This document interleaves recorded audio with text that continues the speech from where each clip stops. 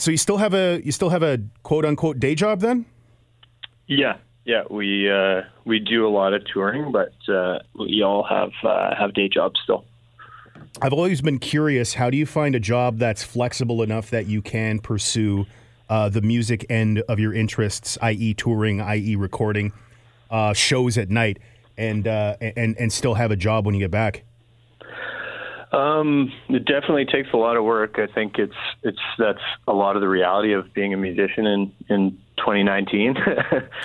But just making sure to manage your relationships. And I mean, I've been fortunate enough to have a job that they're so supportive of what I do. And I think definitely if you're passionate about, we're so passionate about music, I think people see that and they're willing to kind of make sacrifices for you to see you grow. Like a lot of the people that I've worked with see me, playing small acoustic shows at, little bars or whatever to, watching us do the halftime show at the Bomber game or something like that, So I think it's just finding people who support you and want to watch you develop and all that.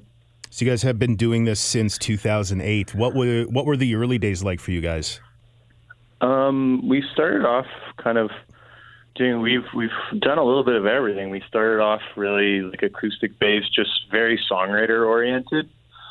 That's kind of that's the bread and butter of what we did, but we've now done a little bit of everything. We did a lot of touring in our early days and got, I think kind of started to come into terms. We had a couple of really big opportunities early on in our career. Like we got to do Edge Fest in 2013. Oh, awesome. With like the Lumineers, who else? Mother, the Neighborhood, all these huge bands. And I think stuff like experiences like that kind of taught us what we needed to do to get to the next stage. And so it's always been a constant state of learning for us. But over the past, I guess a couple of years, basically since we signed our deal, it's been a lot of really, really neat kind of steady growth. And it's just, I think we've just fallen in love with it more and more. And just kind of grown definitely our sound and everything, kind of being more confident in not letting people steer us away from what we really want to do, which is make kind of our type of music. What does it feel like to get that first big break? It was definitely real. It was surreal for us. The first time you're backstage we had a similar experience. Actually, it was really neat because we had a similar experience just a couple weeks ago. We did Sonic Field Day in Edmonton. I saw the pictures on Instagram. Yeah. Yeah. So we were playing with the Glorious Sons and Sam Roberts and the Beaches. So it was neat to be able to experience that early on because we had no idea what the hell we were doing back then. So you kind of got put in with this amazing company. And we didn't really have like the foundation to back it up, I guess. So it was like we got a couple of really, really big opportunities. We couldn't do anything with it.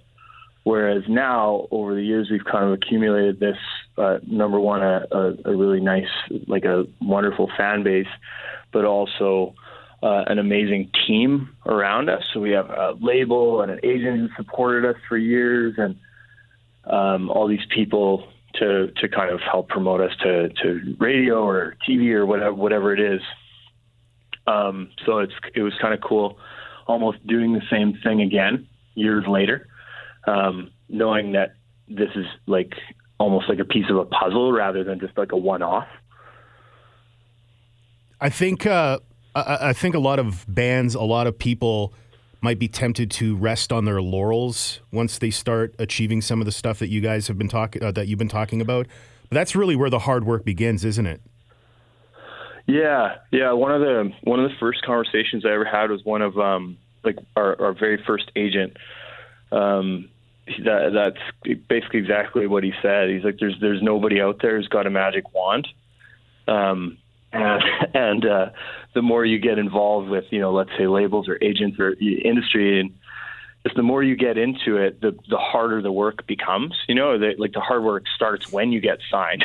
Yeah. In a lot of ways, like I think people think like, okay, yeah, I'll sign a record deal, I'll finally hand it off to somebody, and then everybody will appreciate me for for this amazing music that I make, and that's part of it. But I mean, like, for us, like, we do everything. Like, we run all of our social media, we do all of our own graphic design, we do all of our own videos, we do demoing all the time. We've learned all these different things over the years to be able to kind of adapt and change, and you know, as well as like touring, and it's so much hard work. But I mean, if you love it, it's not work at all. It's just a wonderful way to spend your time. But it's definitely, I think people have this idea that, yeah, if you sign a deal or something like that, that's it. But no, it's really hard to make it in music. Sorry, keep going. Yeah, it's hard to make it in music. I think the most important thing is the fundamental is it can all end tomorrow, so you just have to enjoy every minute of it and just start there and push after that. It's really good advice.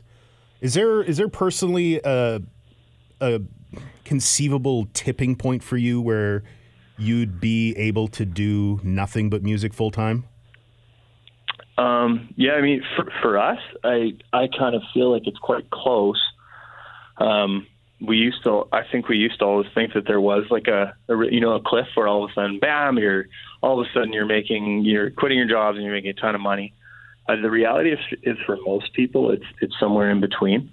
And something, the amazing things can happen to you. You can, a video goes viral or you get discovered. There's some, artists in Winnipeg where just, one event happens that kind of propels you to that next stage. But I think for us, we've learned, having achieved some really bright early success, but also the time between kind of playing Edgefest in 2013 and doing a lot of the really cool stuff that we've got. Like, we toured with Deer Rouge last year. We opened for the Glorious Sons this year. All that stuff. There was a really, really, really big dark patch in the middle where we just had a blank piece of paper and we just had to work hard. And there was no external validation. It was just, hey, you need to make better music. You need to brand yourselves. You need to show the world who you are, and you need to kind of step up to the plate if you want to get up to that next point. And it wasn't, like they say, like, overnight success happens over 10 years. And a lot of that isn't, it's not pretty, we got to play the Bomber game time show this summer, and it's points like that are nice because both your fans kind of feel justified because they supported you, and you see people get to see up on this big stage, but they don't see the 10,000 hours of writing a new record when you think, oh man, I don't know if can I ever write a good song again, or they don't see that part of it, that kind of the blank page, I guess. How do you get past that self-doubt? I have that all the time.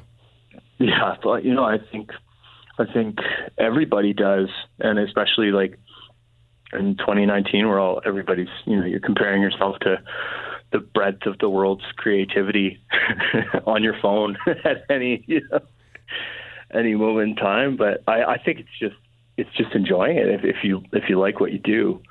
I think for me, I love songwriting. I love this group of guys. We've been together for years with a couple of changes here and there, but for me, there's nothing better than getting together and trying to solve that unsolvable puzzle. So I think it's just you to say, well, what the hell else were you gonna do?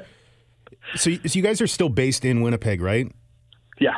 I don't know how to ask this question, because I love Winnipeg. I know there's a number of times in my career where I would have had an opportunity maybe to go to, a Toronto or a Vancouver to maybe further my ambitions for my career, but I really love it here. Do you think staying here has limited you guys somewhat? I don't want to imply that Winnipeg is a limiting thing because I'm in the exact same boat. That's a shitty way to phrase that question, but do you know what I'm trying to say?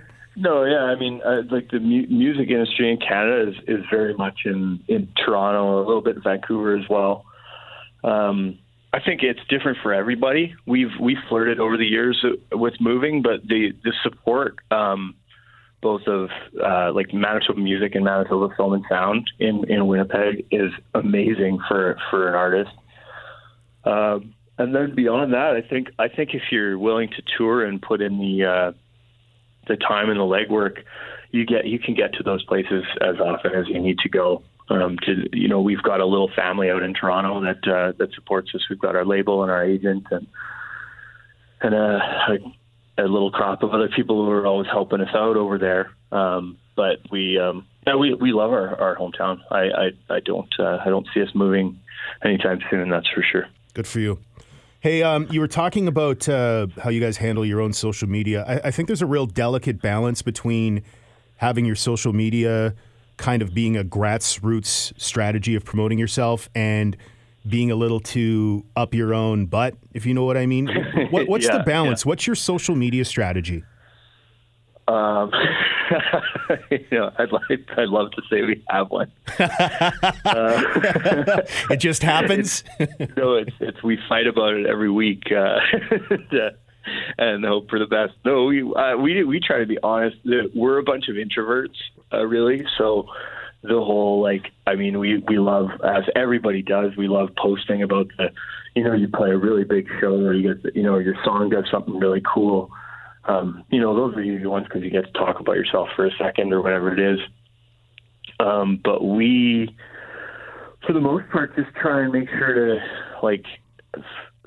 fans, they do want to hear from you and they want to know you a little bit. So our struggle is more just making sure to give people a little bit of that kind of honesty and just kind of show them a window into who you are a little bit and what you care about. And yeah, so we just try and kind of make sure to be ourselves as much as we can. Are you guys still doing 24 shows in 24 hours? It's a complicated question. We did our fifth one, I think it was a year and a half ago or something like that. I think we would like to do it again. I think it's just we want to make sure that we have enough time to plan it, the right charitable partner, just something we can all agree on. We're all really excited about, and just making sure we have the support here in Winnipeg to make sure we do it well, because we do that event all by ourselves, and it's one of the most. It's absolutely crazy to organize. It's really neat to see the support because you've got the last few we've done. We've had 23, 24 different businesses all supporting each in their own way, both having us to play, but also maybe creating menu items and stuff like that to raise money as well. So it's hoping to do it again. Just want to find the right way to go about it. I asked that question backwards. I guess maybe if people don't know what 24 shows in 24 hours was or is, maybe explain the origins of it and what you guys were trying to accomplish with it. Yeah. My apologies. So, we essentially we started doing it as kind of our version of a charity show back in the day. We had a friend who was working for the Red Cross, and they were having trouble raising money for a specific famine that was going on at the time. And they kind of asked us if we wanted to do a charity show. And I know we've never liked doing things. I don't know. I guess we always try to find a way to put a spin on stuff. That's just kind of the way our creativity kind of works. And so we came up with this idea of doing 24 shows in 24 hours. So basically we play one show every hour on the hour at a different venue. So businesses mostly, they each venue donates money. So we go for a whole day just kind of hopping around the city. So like coffee shops, bars, restaurants, hair salons, basically anybody will have us. We had companies like Bison Transport sponsor shows in the middle of the night where there are no businesses open. So we played, if you play at the Provencher Bridge or something like that, that's sponsored by somebody. So we did, so we've raised, I think, just over $30,000 or something like that. We pick a different charity every year, just something we can all agree on and get behind. So we've worked with Cancer Care Manitoba, Winnipeg Harvest in the past, the Red Cross, and a couple other charities as well. But it's the coolest thing we've ever done, and the thing I think we're probably most proud of in a lot of ways.